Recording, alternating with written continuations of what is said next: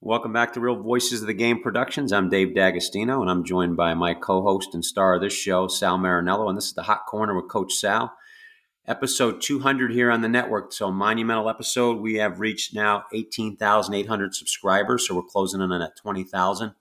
Hope to be there by, let's give it a couple weeks. I think we can get up there by 2 weeks with the rate we're going. But Sal, welcome back to your show. I want to welcome you back before I address our audience here. Great to be here, and I'm glad I'm number 200. I was hoping when you mentioned what we were on last week that today my show would be the 200th. So, well, yeah, you bumped right up there. That was great because you were one of the original guys on the show that helped get this thing started with our roundtable way back when, which we're going to get rolling with again soon. But I thought it was good to have you on for 200 here, especially with some great topics today that we're going to hit on. Baseball and health. You know what, Dave? There's something we did have a little pre-show chat. There's something I want to remember to talk about and gear it towards the kids and parents who have, who are involved in this whole idea of playing in college and just how circumstances can work out. I have a really great firsthand story that I think anyone who has kids who play sports, even if they're not at the stage where you're thinking about their ability to play in college, it's just a great story. So whenever you want to fit that in, I'll add that to your already, I'm sure, extensive list of things to talk about today. Yeah, well, definitely. We'll hit that right at the top so we don't forget. 18,800 subscribers I mentioned. Make sure you download, listen, like, subscribe, rate, and review. The rate and review helps us battle the analytics of the podcast world just like we do with the baseball world. If you do that, we can keep providing you great content like Sal does here every week on his show. Apple, Amazon, Spotify, Stitcher are the ways to stream us. You can hit us up on Facebook, Instagram, Twitter. You can get Coach Sal on Instagram. That's where he puts the vast majority of his content in addition to Substack. 72 countries, grassroots to MLB front offices, just trying to build a better baseball IQ out there. And I always read this disclaimer that our audience sent to me. Prepare to embrace the uncomfortable truths about baseball, about health, about life.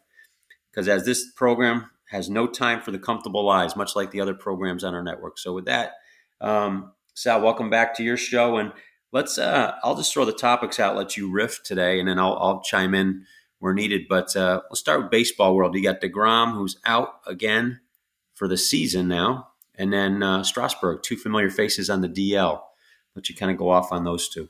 Well, the DeGrom, it's really sad because having grown up in the era where I got to see the end seasons for some of the all-time greats, pitchers, the likes of which we'll never see again, like a Bob Gibson. I was fortunate enough to watch Tom Seaver in his prime, and I was talking about this with my buddy yesterday.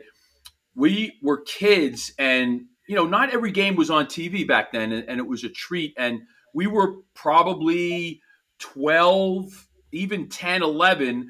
We played Little League together. We knew each other all through grammar school, junior high school, and up until this moment. We would call each other and remind each other when Tom Seaver was pitching, and even some of the other Mets. They had Kuzman at the time. And it really hadn't been a little bit with Clemens, even though it was obvious to me as an adult that Clemens was not natural when he was cleaning up the league at the end of his career or through that last portion of his career. There was really anything like those guys until DeGrom came along. And because he dominated, Gooden had that, but again, Gooden was a season or two. But DeGrom was special. The unfortunate thing about Jacob's situation, and it's one of the things that's been ignored in this common, I should say, in the Tommy John surgery becoming common, that is not a bionic man fix that is giving you a robot arm. That is got that surgery, that tendon that they're putting in to replace your ligament has a shelf life or an arm life, if you want to call it that. And DeGrom had exhibited all the symptoms of it giving out over the past several seasons. I am just amazed that with what we know, with what the medical profession knows, with what our imaging is able to uncover, that Rangers signed him for the money they signed him for. It's a matter of time for that Tommy John to go a second time, especially when the velocity is there for this kind of a pitcher. And that we always try to touch on accountability with this injury. And I know there's people accountable that are around him now, but I mean, how far back do you think this started, this abuse of his arm and to get to this point? I think once they know it's going to go, they're trying to manage it. It's almost, it might not be an accurate analogy, but it's almost like if you have a car that is kind of a bomber and it's on its last legs, you're not going to go from, you're not going to take your spring break trip. My friends in college, when I went to Lehigh in Pennsylvania, weren't taking the kid's car that was the demo derby, one step away from a demolition derby car. They weren't driving that car to Fort Lauderdale. They would take it into town to get a food run or a beer run. They weren't taking that car a great distance. And I think, in a way, this is what happens with these guys when they know there's slight tears in that tendon. They know there's other of the telltale signs, the lat strain, the shoulder strains, the forearm issues, which were unknown until the Tommy John surgery came about. So I think they're never going to say that publicly. I think they had internal – I would be surprised if there weren't internal discussions that knew this was going to eventually happen and felt that they'd manage it. And if he had to get it, hopefully they'd still get some years out of him on the other side. Yeah, they certainly paid. They didn't pay like he was a broken down old car or a jalopy. They paid Lamborghini money for him. And it's unfortunate for him because we've seen him when he's healthy and he's as dominant a pitcher as we've seen in a long time. But who knows what he would have become? To think that we're already banking on Tommy John surgery 1, Tommy John surgery 2, that certainly has got to be the wrong approach, right? Yes, and I think we talked about this on the show with the guys way back. The story that stuck with me was CC Sabathia had talked about learning how to pitch when he lost something from his arm. And my thought is that's a shame because with the gifts those guys had, why didn't they learn how to pitch first? We talked about this, and it's not to be the old man that says, oh, well, back in my day, but literally back when we watched those guys like Seaver and Gibson, they were throwing 95 in the eighth, and those weren't even guns that are as accurate as today. They were throwing low 90s, mid 90s, sometimes seventh, eighth inning. You'd hear, I could still hear Bob Murphy talking about he really reached back for that one. Well, it's because they weren't throwing 95 from the first inning. How many games, Dave, I don't know if you watched them. I can't tell you how many games we watched where DeGrom was throwing upper 90s and was touching 100, 101. Oh, yeah. And they were celebrating it. We were seeing it with these young guys. So the pitching arm only has so many pitches in it.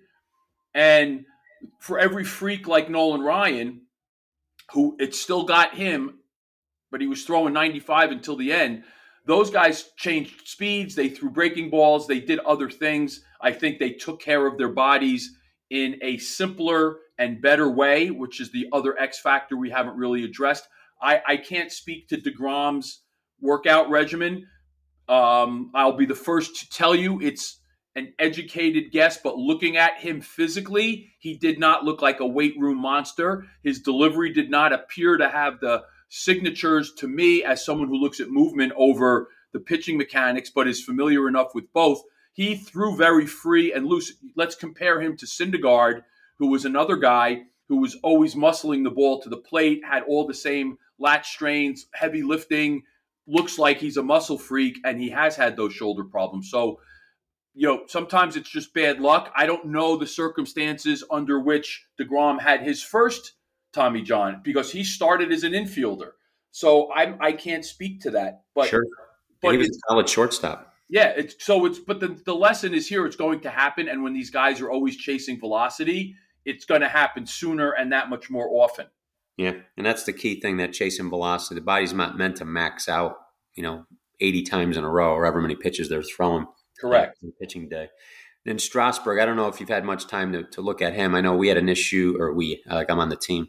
There was an issue years back when they shut him down right before the playoff run, and people just banged on that. They thought he had thrown just enough innings, just enough pitches. he did get his World Series, so that was kind of what most people were upset about, that he didn't get a chance to help the Nationals win when he did get one. But now he's shut down again on a long DL stint. He's got that weird little elbows to the sky, the chicken wing delivery, that's when you talk about telltale signs, that looks uncomfortable for guys to do.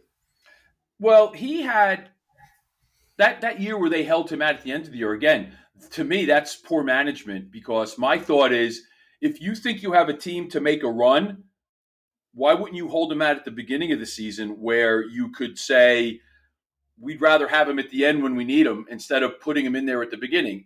In the scheme of things, if you're going to bet one way or the other, I would have bet that way. I remember saying that at the time. I believe Kevin and I had discussions about it. I may have even written about it for one of my blogs way back when that happened.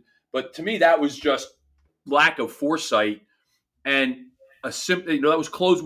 What's this phrase? Closing the barn doors after the horses have run away. So they're trying to.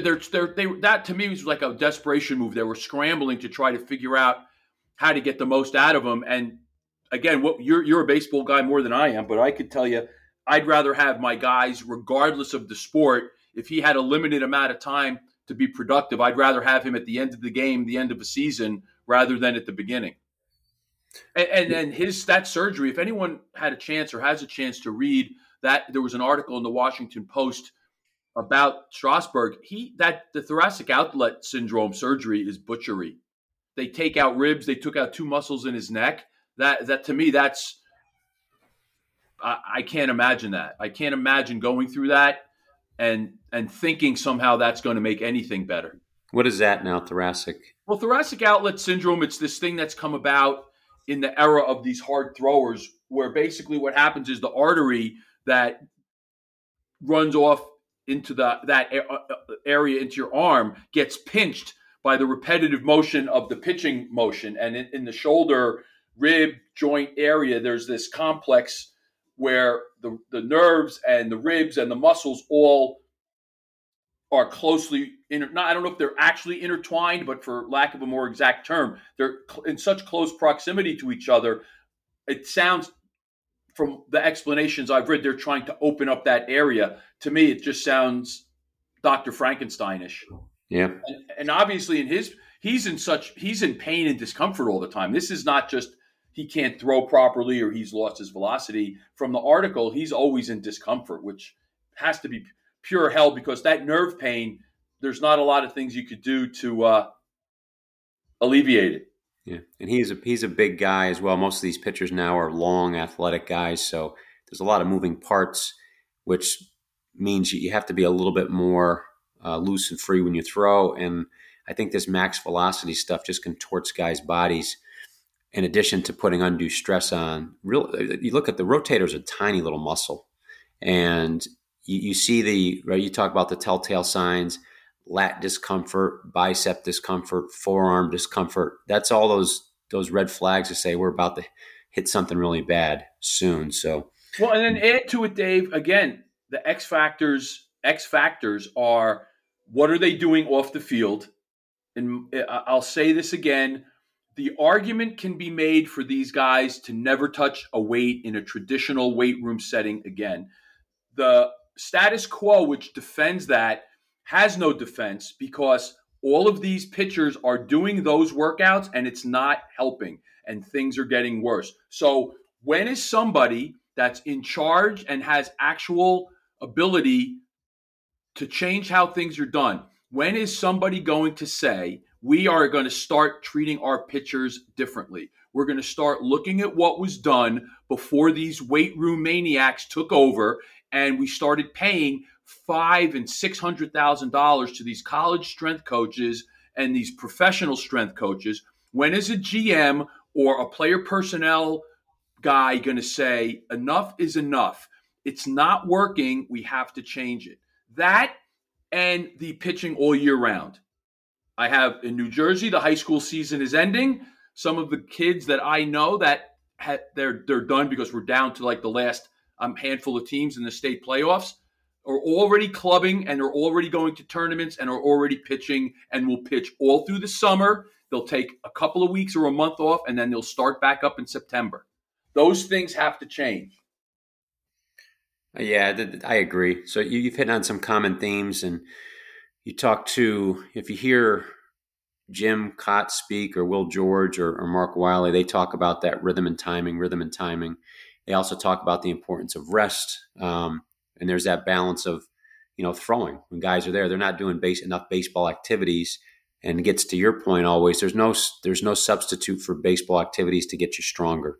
It's these guys that are supplementing it in the weight room to try to, I guess, get bigger, faster, stronger in another way. So, you know what I think a problem is, and this isn't to get too deep into the whole philosophical realm and talking about that. I think it's the inaccurate interpretation of the actual phrase. People who don't know history are doomed to repeat it.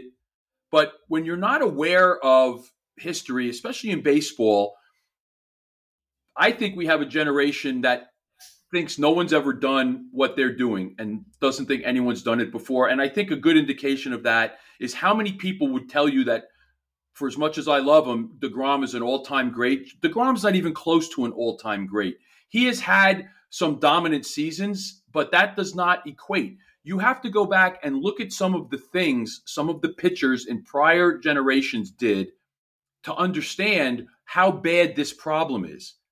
And again, my buddy and I, who from the time we were 13 and 14 and able to stay out late and have some time socially, and we would go through the baseball almanac, we still do things like that. Go back and look at some of the things some of these pitchers did. And for guys that aren't familiar, and girls and fans of baseball aren't familiar, go back and look at Warren Spahn. Warren Spahn really, despite all of the other Grover Cleveland Alexander and Cy Young and the guys who won ridiculous amounts of games, in my opinion, Spahn should be the guy that we look at because he has 363 wins. He did it post-World War II. He pitched into the 60s. At age 40, he led the league in wins, 21. He was 21 and 13. He led the league in ERA. He had a 3.02 ERA. He had 21 complete games. For anyone who is a young baseball fan, a complete game is when a pitcher starts the game and finishes the game. He had 21 complete games. He had 4 shutouts, and those were all league-leading stats, and he threw 262 innings. That was a 40-year-old, and that was after a career of doing things like that every year. All you'd have to do, anybody that's in my position that is involved in baseball should go back and look at how those guys prepared for baseball. And that's what you should be doing with your kids from the time they're in high school till the time they retire in Major League Baseball. Yeah. I think that's well thought out, sound advice. Now you had a happy recruiting story. I think it's happy anyway, based on the tone of your voice. Well, yeah. So, we get so tied up and caught up, and I had it with my kids, and I can't tell you how many people I've dealt with about the recruiting process. And, I can't go to the top school because I'm not getting a look. I'm not good enough. So I'm deeply involved in lacrosse, and I think it's a good example to use in other sports. A lot of ability to go to colleges.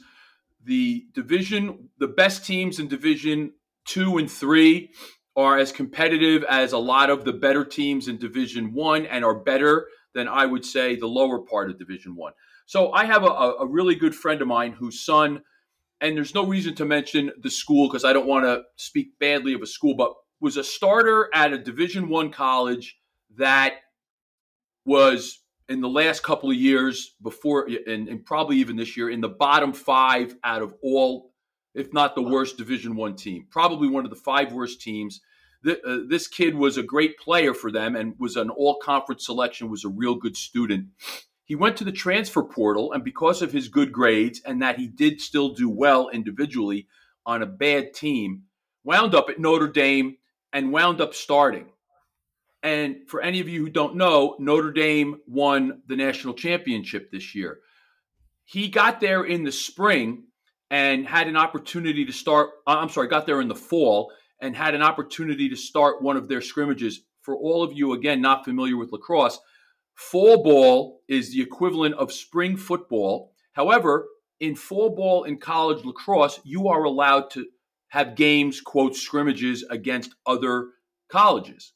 So you get the chance to really go toe to toe with some good programs and get a sense to where you are, especially because maybe you've lost some players, you have young players coming in. So when my friend's son went to Notre Dame, he had a chance to start one of the games, did poorly, and the coach basically said to him, you better get your head on straight. You're not at that other school anymore, and if you want to play, you better get with the program. Long story short, he started every game for Notre Dame this year, won a national championship, and in his senior year, won more games than he won in his 4 years as a college player, and is going to have the opportunity to go back and play another year. So, and at a great university. So there's a lot of lessons there. One, do well in school.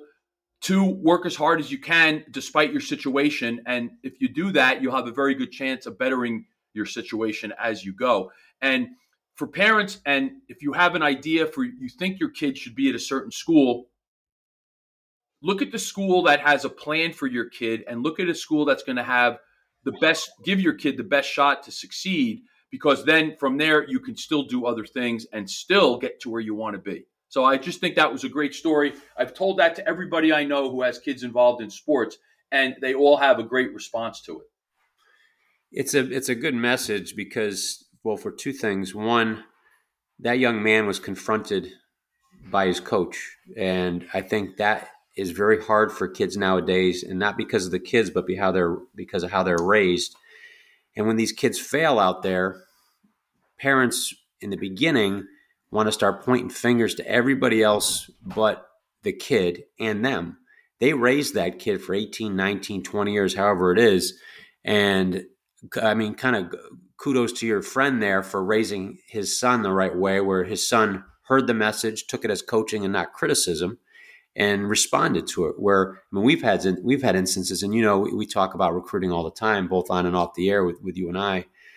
We've had instances where kids fail, and the first instinct of the parent is to start muddying the waters around everybody else, other than the fact that your kid didn't go to class, your kid didn't come to work every day, your kid didn't socialize properly. And once the parents brought back to earth and they realized that they got to control the controllables, they raised their child. That coach did not.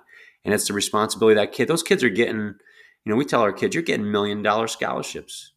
They're not bringing you in for $1 million to babysit you. You need to go to class, do your work.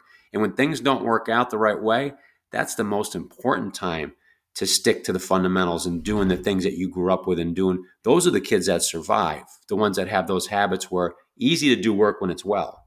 But as your friend's son, it didn't work out well the first game. So what do? Do you abandon the habits and the skills that you learned up to that point as a person, as a player? No. That's when you got to really put your nose down and stick to it. And great lesson, I think, for all kids out there in sports and out of sports. Yeah, and I hear this all the time. Oh, the coach doesn't like me. The coach isn't playing me, because I've been around, 30 plus years, coached at high school youth, all three levels of college. Even the worst coaches I've been with have always played the best kids. The kids that don't play and in college it happens more. The kids that don't play are the kids that don't get it done in the classroom.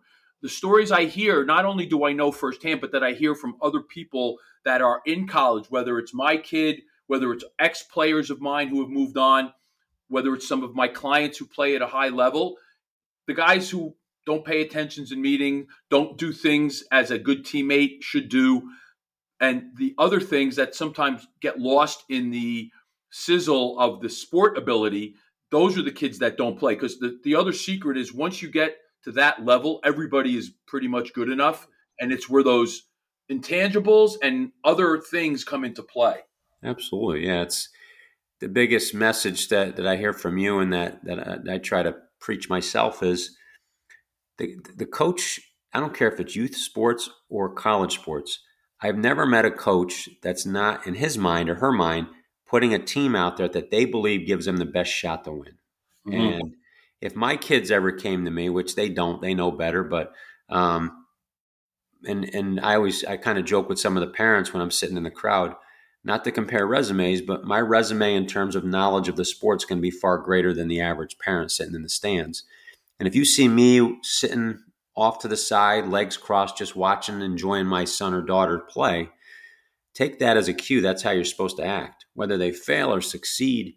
If my kids come to me with a problem, which, we talk about stuff, but my message always to them is, I'm not your coach now. You need to go ask your coach. And those are conversations that I think parents need to encourage kids to have more of, because that's lacking. The kids can't have a hard time communicating nowadays because, one, they're on their devices all the time, and unless they text it, they don't know how to talk. And two, parents are so fragile. They're out in front of that kid, not letting them communicate. They don't want the real answer. They want as I say, I always talk to parents throughout our practices. Do you want information or affirmation? If you want information, I'll give it to you. You may not like it. If you want affirmation, tell me what you want me to tell you. I'll tell it to you, and we can both go on with our day. We don't have to waste time. So, well, there's a great account. I mentioned him before. I know him from having attended some coaching conferences. He's one of the head track coaches at the University of Houston, or he was. He works on the performance side in his outside of coaching life. His name is Steve Magness, Magness, Steve Magness on Instagram. And I just had forwarded a post he made about kind of what we're talking about, where he says chasing outcomes is a recipe for disappointment, and really focusing on the process is really what you want to do. And in simple terms, how I look at that as, you can't talk about winning the conference and being undefeated, or being, as an individual, being all conference or being all American or getting recruited by XYZ. What they've done is they've looked at goals and goal-oriented people and how they succeed or don't succeed to the extent that they wish they had or they should have. Process goals, they say, have a larger effect on performance than either performance goals or outcome goals. So what we're talking about here is what we're saying, Dave. Go to class. Part of the process, especially if you're in college and in high school, is being able to handle all the things your teachers want from you, plus your coaches want from you, plus what your social life demands of you.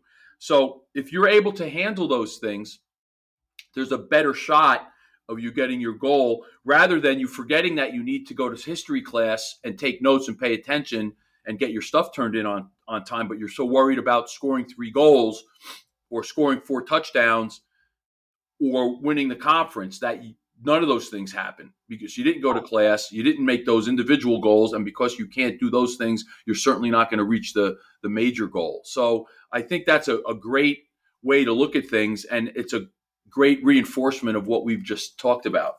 Oh, absolutely. Absolutely. Do you got more on that? Do you want to pop on to some of our more, health conscious topics today?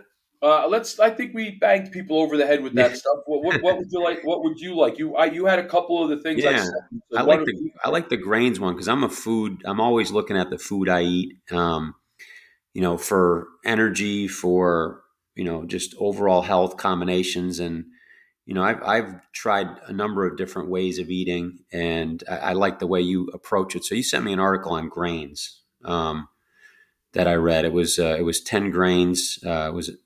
10 reasons why grains make you sick. So I tend to look at these articles, and at all the articles I look at, I want to see what are the data points they use to support their comments, their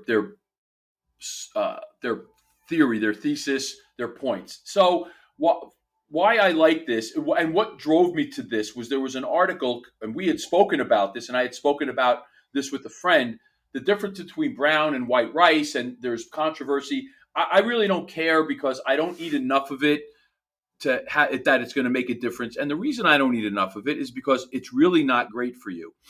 But that being said, the USDA in their daily dietary recommendations say 50% of our intake should be from whole grains, which is absolutely ridiculous. That's an incredible high percentage of food that basically has very low nutritional value from a density standpoint. In other words, you'd have to eat so much. That's why they're telling you to eat 50% rice, 50% of your calories from whole grains, because those foods, for the most part, don't carry a lot of nutrients in a dense situation. They have a lot of sugar, a lot of carbs. Most of those foods, even whole grains, which are supposed to be so great, will raise your blood sugar as much as table sugar will when you ingest it. So there's just this whole myth around the whole grains. And when the key takeaway I gave you in that last little ramble, whole grains, whole grain bread, and some of these oatmeals. And the big thing is steel cut oatmeal, because obviously that's got to be better than rolled oatmeal, right, Dave? Because steel cut sounds like, wow, that must be better because it sounds cool. No difference. Those substances raise your blood sugar, which is really the bugaboo of sugar. Sugar itself is a substance. It's what that substance does to your body in your system that's the problem.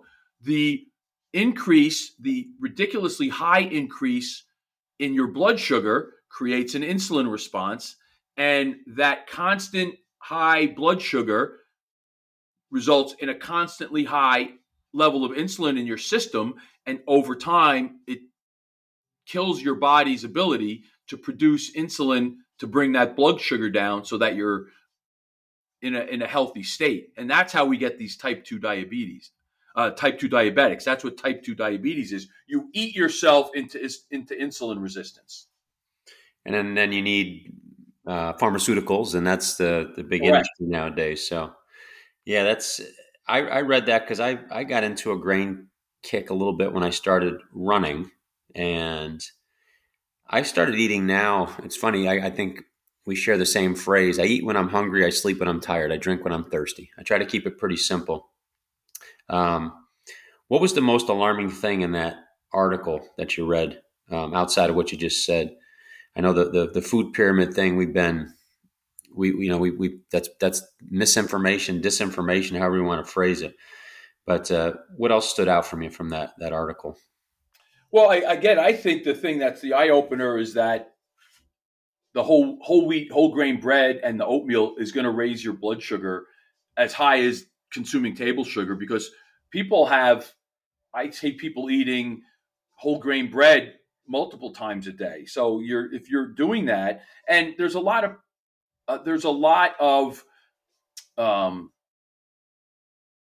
again, there's the misconception along with that about the blood sugar. A lot of the grains have substances in it that causes inflammation throughout your system in different parts of your body, whether it's your digestive tract, whether it's general inflammation. There's not a lot of real benefits there. I think this is a classic example of how some flawed research, some misapplied results or data from some of these studies, and a pressure from the food industry results in this lousy food policy.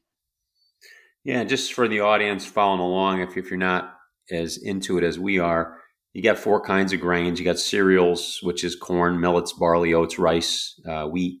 You got pseudo cereals like chia, quinoa, and buckwheat. Those are the things that I got into, the quinoa. You got legumes, which is fava beans, soybeans, peanuts, chickpeas, lentils, and oil seeds, which is canola, sunflower seed. I get really concerned with the oils, flaxseed, hemp seed, and poppy seeds. So, what is, and I don't know if you don't know, if you don't want to go too deep into it, but the thing that I was most into was the whole grains versus refined grains. Because, as you said, the same thing with like oats, they put steel cut oats there, and it's like, ooh, I got to have those. Do you want to chat into the differences between those? No, because at the end of the day, that it doesn't matter. It's the same. It's the same thing. But here's an instructive point in this whole thing: is if you read these articles and read when they talk about studies, where we're talking about one of the studies they use that said eating whole grains will lower your cholesterol. It was a study. The study was actually with 46 people. Right, I read that. There's no power to that. 46 people there's nothing to that. That is statistically doesn't have any power. And they'll say that, but they'll still say that's the classic. They use that. The headline is XYZ lowers your cholesterol. And you look at the study and they say, well, it was a small sample size, so further research is necessary, but you never get further research. And then the other part of that was interesting is the USDA funded the study. So there's an agenda there. I use the term agenda-driven policy all the time. That is an agenda-driven policy, right? USDA funds the study. The authors want to have the study published. There's a financial incentive for them to come up with a finding that's going to make them look better. There's another one. There's other ways they do these studies. Again, they use a great example in this article, and you see the term the study suggests, which right there you should just turn off because it's meaningless. There was a study that suggested eating whole grains is associated with lower risk of diabetes in men. Well, we know by questionnaire. Yeah, it's by questionnaire. So they ask people to fill out a questionnaire every 4 years about what they ate over the past 48 months. So that's worthless. So there's and they have the ability to put people in a lab, feed them over a short term, and get specific responses from them. And maybe not obviously in the lifetime picture, but they know eating those substances raises blood sugar, and that's why they have the glycemic index, which will tell you. That's why when you look at it, whole wheat bread, whole grain bread, and oatmeal, their glycemic index is right up there with table sugar. Yeah, that's outside of the information in the study. I think that's a point that we make often with our audience. Even with stuff we say, you got to do your own research. You got to question. You got to listen to the words that you're saying. That much like we said with pitching, there's certain cues that you got to look at when they say it to read a little bit deeper into the studies and the suggestions for that. Let's hit on unless you got more things to that, let's hit on there was a article you sent on child obesity. Wait. Child obesity. No, I sent the one about the abscesses in the brain. Oh, the brain. I'm sorry, Sal. Right. I was looking at the other one. We can talk about childhood obesity too, because that goes hand in glove with these USDA recommendations and the drinking of Gatorade and juices that tell you to fruit juice. That's why we have childhood obesity as well. It's the high fructose corn syrup and everything. But there was the real troubling story is this abnormal surge of brain abscesses in American children. This is coming from the CDC. And it's amazing how these organizations come to the conclusions that they come to with no sense of awareness of what it is they're saying. There's not one mention. So they're trying to say that the abscesses usually follow a respiratory infection, usually COVID-19, the flu, or sinusitis. Well, this is a recent problem. We had a peak of these problems in December 2022 of 102 cases, and then cases have fallen, but have remained over the baseline, which was a maximum of 61 cases per month. So we've got close to a doubling, 40% increase in these cases. Dave, what other reason could you think would be, what else happened in that period where we had COVID, where really no kids died from COVID, no healthy kids died from COVID? If there's anyone pushing that, again, another person or group to be ignored. What else was going on during the time kids got COVID? What else were they getting during that period? Well, you take a look at the injections. You take a look at the masks. You take a look at what was the injection? What were the injections kids were getting? For the COVID, is that what you're talking about? They were getting vaccines, weren't they? Yeah. Oh, so the vaccines were being given during this period. So kids didn't die from COVID. We know kids died from the vaccine. We know more kids died from the vaccine. More healthy kids died from the vaccine than died from COVID. So now we have this unusual condition of brain abscesses in children under 18. At the same time, we have deaths of kids in that group from the vaccines. But nowhere in this article is there a hint that it could be the vaccines that caused it. It's the fact that kids were not vaccinated, maybe, and had COVID, and that's what led to these brain abscesses. Despite the fact that during this same period, when the abscesses increased, the cases of COVID were going down. Yeah. I found that two things I found odd right away. I kind of read with a critical eye like you do.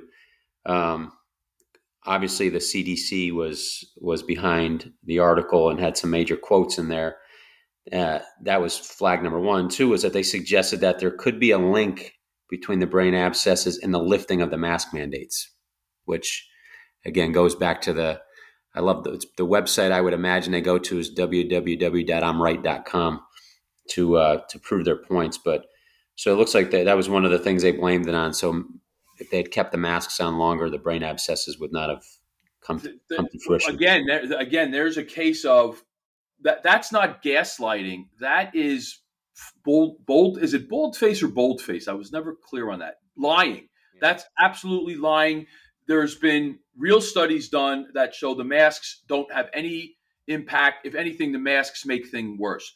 They, again, not once in this article, I'm surprised this article hasn't mentioned going to church or doing other things as being responsible for the rise in brain abscesses, because they seem to entertain a lot of other ridiculous things without even bringing into it the fact that these kids were given COVID vaccines. And again, I think it's interesting to keep repeating. I don't think most people realize this.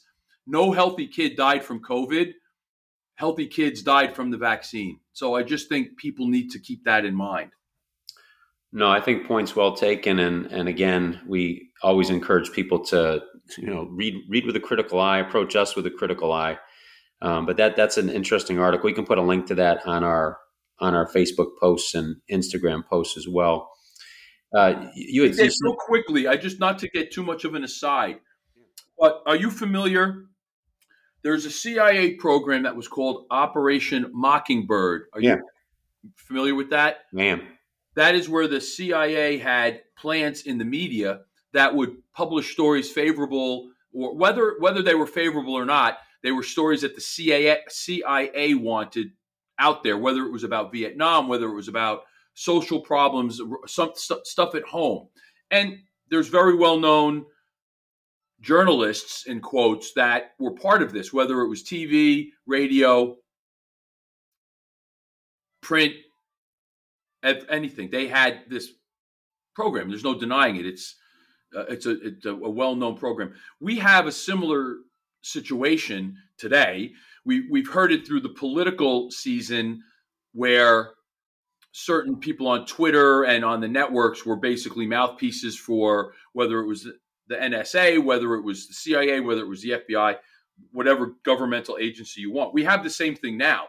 We have these websites and writers at other outlets that are plants or dupes of these organizations, whether it's the CDC or other groups. And that's where a lot of this information is coming from. This is nothing other than a PR attempt or a PR operation. So people have to keep that in mind, that this has been done now for at least 50 years.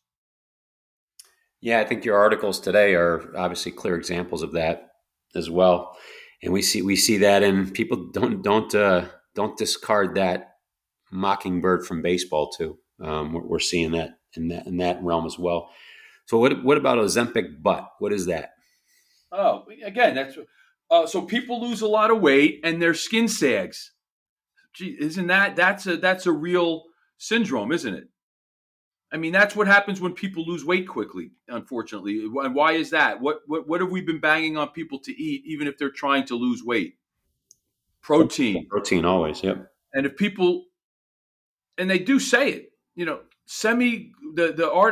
article says it, that the drug doesn't directly cause loose skin, nor will everyone who uses this drug experience it, but rapid weight loss can contribute to saggier skin for some.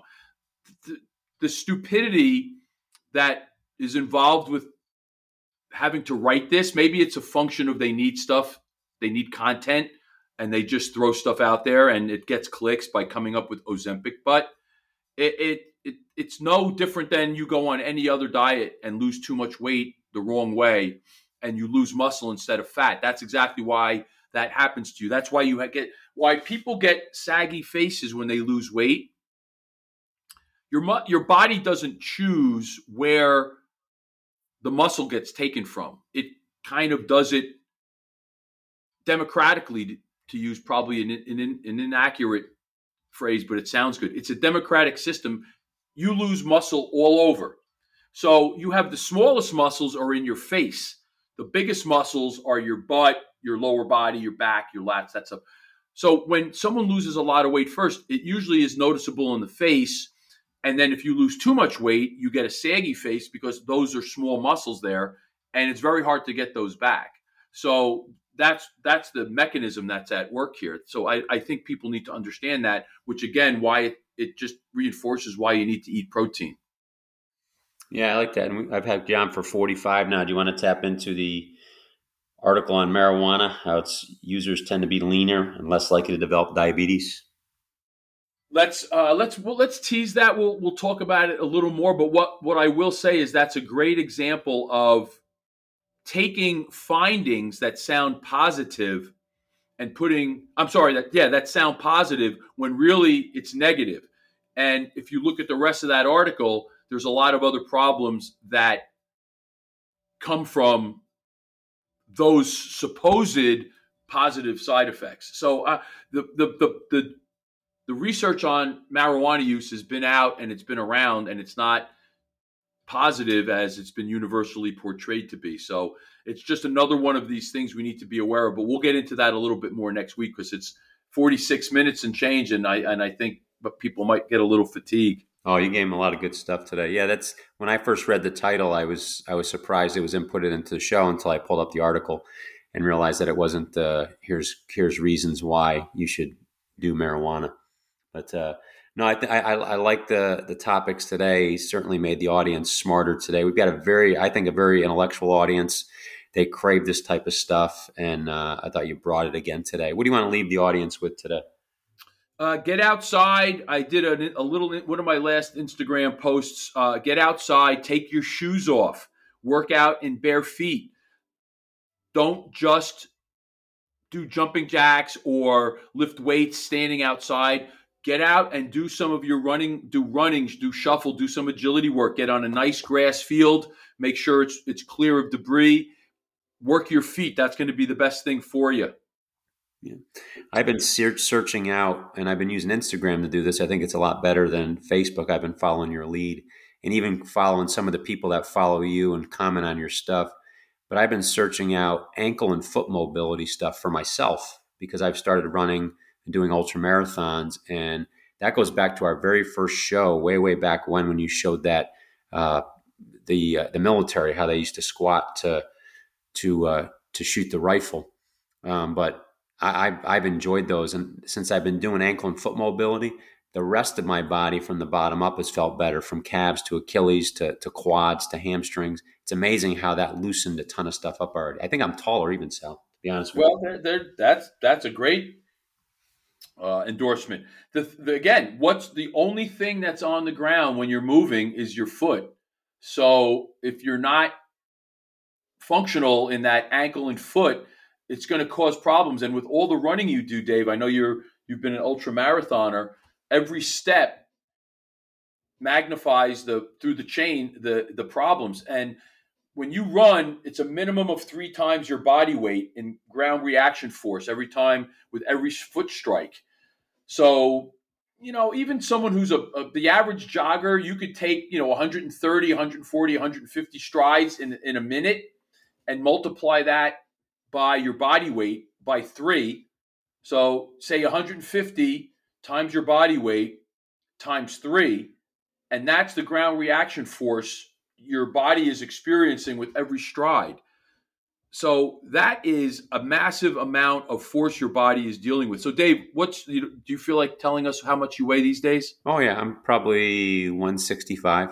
165. Let's say you're relatively efficient. Let's give you a low 130. That's 165 times 3. So with every stride you take, Dave, it's 495, but let's say it's 500 pounds that in your ground reaction force. And if you multiply that by 130 strides in a minute, that's 64,000 pounds over 64,000 pounds of ground reaction force. And even if you go for a nice 20-minute run, which probably doesn't even get you sweating, that's over 1.25 million pounds. That's 1,287,000,000 pounds of ground reaction force that your body is contending with. So if your ankle's not working properly, that force has to be distributed in a way that's not advantageous to your body through means that aren't always that don't always wind up good. So think about all these athletes we're talking about, Dave, who have poor ankle range, all the running they're doing, on top of other things they need to do while they're running, rotating, getting hit, changing direction, decelerating, all the forces on the body, when the one thing that's on the ground determining how well you move doesn't work properly. Yeah, no, I've taken great interest in that, and feet, ankles, hips, anywhere from, and then I do so the piriformis and then transverse abdominis, from the hips all the way up to the upper body there, and it's really helped me out with posture. I've got a little bit of a sway back, so that's great for jumping, but not so great for distance running sometimes. So my lower back hasn't been bothering me at all with the feet stuff. So I attribute that to Dr. Sal. And just so let's put some context in that, what that weight of the ground reaction force is. So we said that was 1,270,000 or 280,000 pounds. An empty 767 Boeing aircraft weighs 190,000 pounds. Yeah. So you're putting the weight of a 767 on your body. Now, you're not carrying that, but that's the ground reaction force is more poundage than what a 767 weighs for a basic 20-minute run. And by the way, Dave, the worse you run, the less efficiency you have in your stride, that number goes up. Yeah, and that's why I get careful with my posture with that. And I encourage people, if you want to go on my Instagram with Real Voices of the Game, if you can't, I don't know how it works on there with following. I may have it blocked off, but just follow me or put a request in and I'll accept it. And then you can kind of look at some of the people that I'm using: feet, ankles, knees, hip mobility. All that stuff's been great. I'm 50, former professional athlete, but running 100.3 miles puts a little pardon the pun, mileage on your body when you're doing it. So the stuff that you've given, Sal's helped out a ton with me, without even trying. So I appreciate that.